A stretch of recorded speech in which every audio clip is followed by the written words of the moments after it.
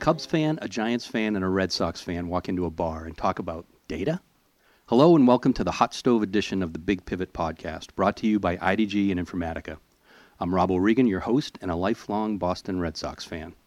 I'll be talking today about the business of baseball with two all-star guests, Andrew McIntyre, Vice President of Technology for the Chicago Cubs, and Graham Thompson, SVP and CIO of Informatica, who's turned into a diehard San Francisco Giants fan since moving to the Bay Area. Hi, guys. Hey, Rob. How are you doing? Doing well, thanks. Graham, welcome aboard again. Hey, good to talk to you again, Rob. And Andrew, it's so nice to talk to you again, too. So data and analytics have had a significant impact on professional sports in general, and Major League Baseball in particular. Our focus today, however, is not on the metrics clubs use to find on-field talent. Instead, we're here to talk about how innovative organizations like the Cubs are using data operationally to improve the fan experience and grow revenue. Andrew, you've overseen quite the digital makeover since joining the Cubs in 2011. What was your biggest challenge in creating a more data-driven infrastructure? Now, for myself, joining the Cubs back in 2011, one of the key things I needed to do was educate. And what I mean by that is, I think it's well stated that, baseball has been driven by data with regards to how it evaluates players, what it can use to improve performance on the field, as well as what's happening in the off-season with regards to negotiations.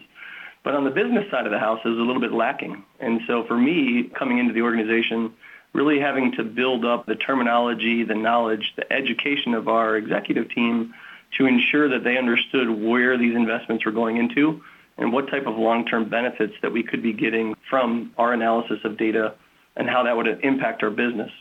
One thing that's really important to the Cubs is making sure that we become really the best both on and off the field. But to be the best off the field, it really needs to make sure that every business revenue line is really being optimized for success. And so coming from outside of the industry into sports, we've always had a large emphasis on data. So really bringing those best practices from the financial services industry into the sports industry was kind of a key for helping us unlock some of those capabilities. Great. Tell me a little bit more about how the Cubs are improving the fan experience in particular. What data are you capturing and what are you doing with it? Well, I would say we've gone through a couple of different iterations on this front. A key piece to us is really getting to know our customer, and a lot of organizations are on this quest to getting that 360-degree view of our customer. So initially, our focus was really on the transactional data that we were able to capture. So this, of course, spans some of our major systems like our ticketing system, but also things that are happening inside the ballpark like our concessions and our retail. But what that allows us to do is begin to understand what are the buying habits of our customers. But in addition to that, and what I'll call our 1.0 kind of data transformation is also starting to enrich that with what is the information that our fans are providing us. And what I mean by that is through survey, through secret shoppers, through other ways of collecting more and more information, beginning to leverage that data to influence decisions around how we are going to restore Wrigley Field. What I would call the 2.0 is now not just what you're buying or what you're actually saying you're going to do. We're actually going to start to look at more behavior. And so a big push for us is looking at expanding outside of the ballpark, seeing what they're doing online, interacting with our brand, whether that's through social media channels, on the web, but also within the neighborhood as we continue to expand our footprint into a 365-day programming with the park at Wrigley, and then our new offerings around the multi-use office building and the Hotel Zachary. We're going to really start to collect a lot of information about how often are people coming to the neighborhood. When they do come to the neighborhood, what are they experiencing? And then how does that then translate back to their experience as a Cubs fan? So those pieces are really kind of the quest that we're on at this point in time. Great. So Graham, how does the Cubs approach that Andrew just described align with how other organizations are using data to enhance the customer experience? Yeah, so what we've seen with the Chicago Cubs and with other customers is that the expectations of their customers have really changed. Customers are giving us data all the time, and they really expect us to use it and to make their transaction experiences easier and more effective, and honestly just to stop wasting their time with blanket marketing that might be off target for them as individuals. I think they really expect us to know them. And if you look at sports, I think it ratchets it up even further. Fans are so loyal to their teams that anything the teams can do to reciprocate that is really noticed and appreciated by us as fans. Andrew mentioned this Customer 360. The Customer 360 perspective, using the data to really improve interaction, is a hot topic these days, and often it centres around how to provide the best experience across channels, how to anticipate what digital information or an offer that you can provide to a customer at any given moment. And I know, Andrew, from our discussions in the past that the Cubs have invested heavily in cloud solutions, and we've seen how the cloud can help organisations across industries do more sophisticated analytics with predictive and prescriptive modelling solutions. I also know that your success in 2016 brought with it a bunch of scale challenges. So, I think in the 24 hours after the final out of the World Series, the Cubs did about $70 million in merchandise sales across online and retail locations. And, I think to do that, you really got to have your IT act together to scale and support that kind of demand. And I know, of course, that you have unique challenges that are brought around by what you describe as your best asset, Wrigley Field, such as trying to use crowd flow data to determine best locations for concessions versus bathrooms and how to improve that overall experience that you are clearly committed to drive. So we see our customers trying to use the data and the tools that we have to get closer to the customer and just improve that overall experience across all different industries. That's great. So, Andrew, where have you seen the most impact on the business to this point? Can you share a couple of tangible examples? Maybe not the bathrooms at Wrigley, but a couple of other business impact would be good. Yeah, I'm going to go ahead and avoid the bathroom question, but there's a long-running joke on that one. Anyway, but what I will focus on is something that we're very, very proud of, and that's the controllable revenue lines that we obviously are very much adamant about what we do both during the off-season as well as what we do during the season to help drive, business success. And so one of the primary revenue drivers for all teams is ticketing. And, of course, ticketing is a very complicated area in regards to balancing out the needs and requests from your season ticket holders, understanding pricing models as it comes from throughout the season, the day of the week, what is the weather like, who are you playing, the different types of series, the different tiering of the pricing models, but then also understanding the marketplace on what Cubs tickets should be, what's the demand. Obviously, we know the supply is pretty limited, but what is the demand on those tickets at any point in time, especially given the performance of the team.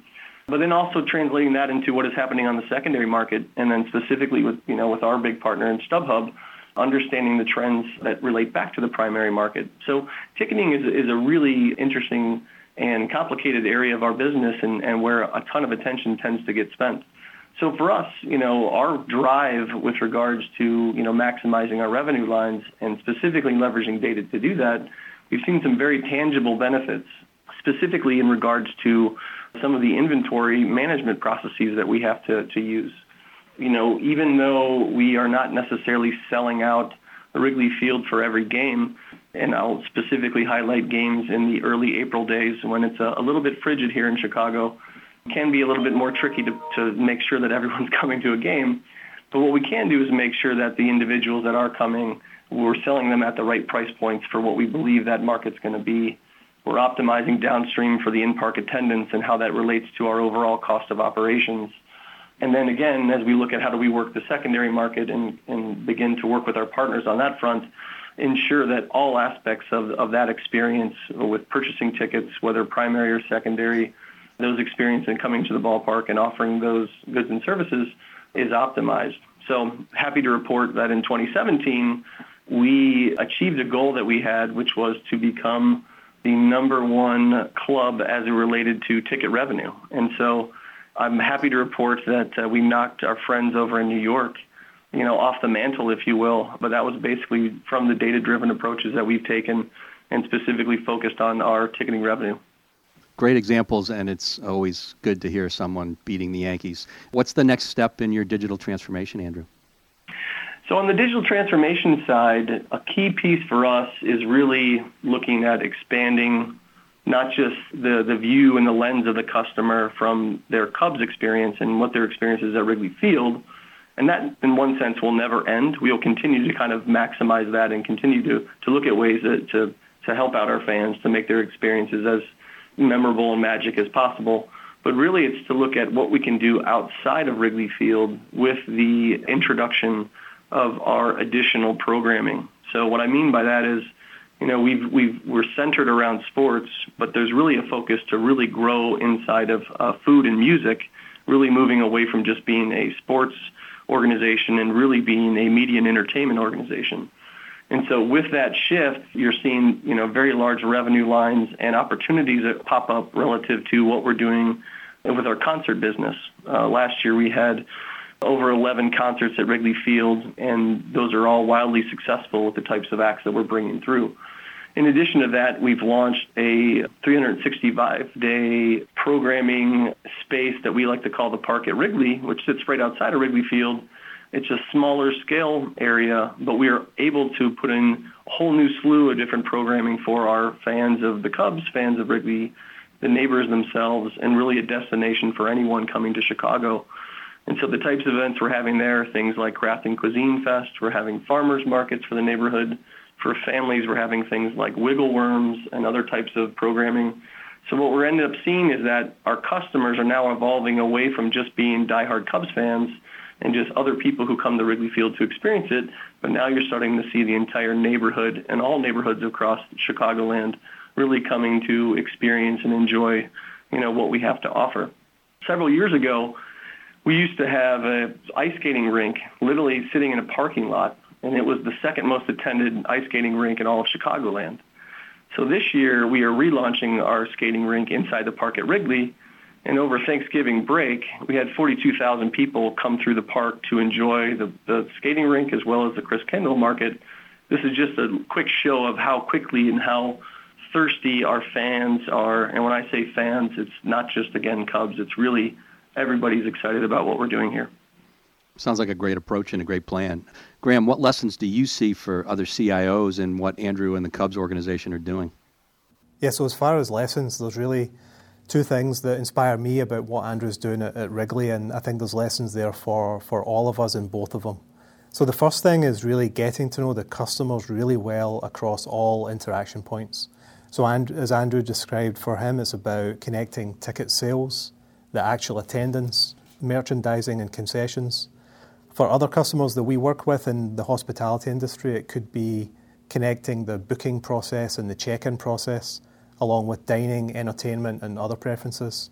And for the retailers that we work with, it's about connecting the in-store and the online experience. So that would be number one, is really getting to know the customers at a great level of detail. The second thing is, have the end in mind. Andrew described a multi-phase journey that they're going through. So I think having the end in mind, but having somewhere clear to start and deliver value along the way within the constraints you have is an important one. And in IT, we all live with limited outage windows and technical debt that gets in the way of moving as fast as they want to. But when I heard Andrew describe how he has to do most of his infrastructure work during the off-season and when the team's on the road, and then he has to modernise this infrastructure while working within the constraints of a 104-year-old stadium, I swore I'd never complain about outage windows and technical debt again. And Andrew made the point of explaining to me that the Cubs' off-season was getting shorter and shorter as they were making more and more progress into the playoffs. And I think that was a dig at the Giants, because their off-season's been fairly predictable over the last few years. It pretty much starts at the end of the regular season. Yeah, short off-season is a good problem to have. So final question, and perhaps the most important one, how do you guys feel about Stanton going to the Yankees? Yeah, so, we were so excited in the Bay Area because we really thought he was coming here. There was so much chatter on Sports Talk Radio that he was coming here, and then to see him going to the Yankees was tough. But it can always be worse. It's good to get him out of the National League, and at least he's not in LA. But I did hear something this morning that was extremely disturbing, and that is that the Yankees are just setting up to get Bryce Harper next season. So they're going to trade Stanton after the end of this season, and he'll go to LA, and the Yankees will get Bryce Harper, and everyone will get what they want. And I think for Giants fans, that's going to be a depressing outcome if it ever happens. Well, there we go. I'm actually going to agree with Graham in the sense that always happy to see a very strong producer move to a different league. So moving Stanton into the American League was a positive thing. And we're excited to see him next year, late in November. So we're excited about what that might look like. But good luck to them and good luck to the Giants. And I think we feel pretty comfortable about who we are and what we're doing, and we're excited for 2018.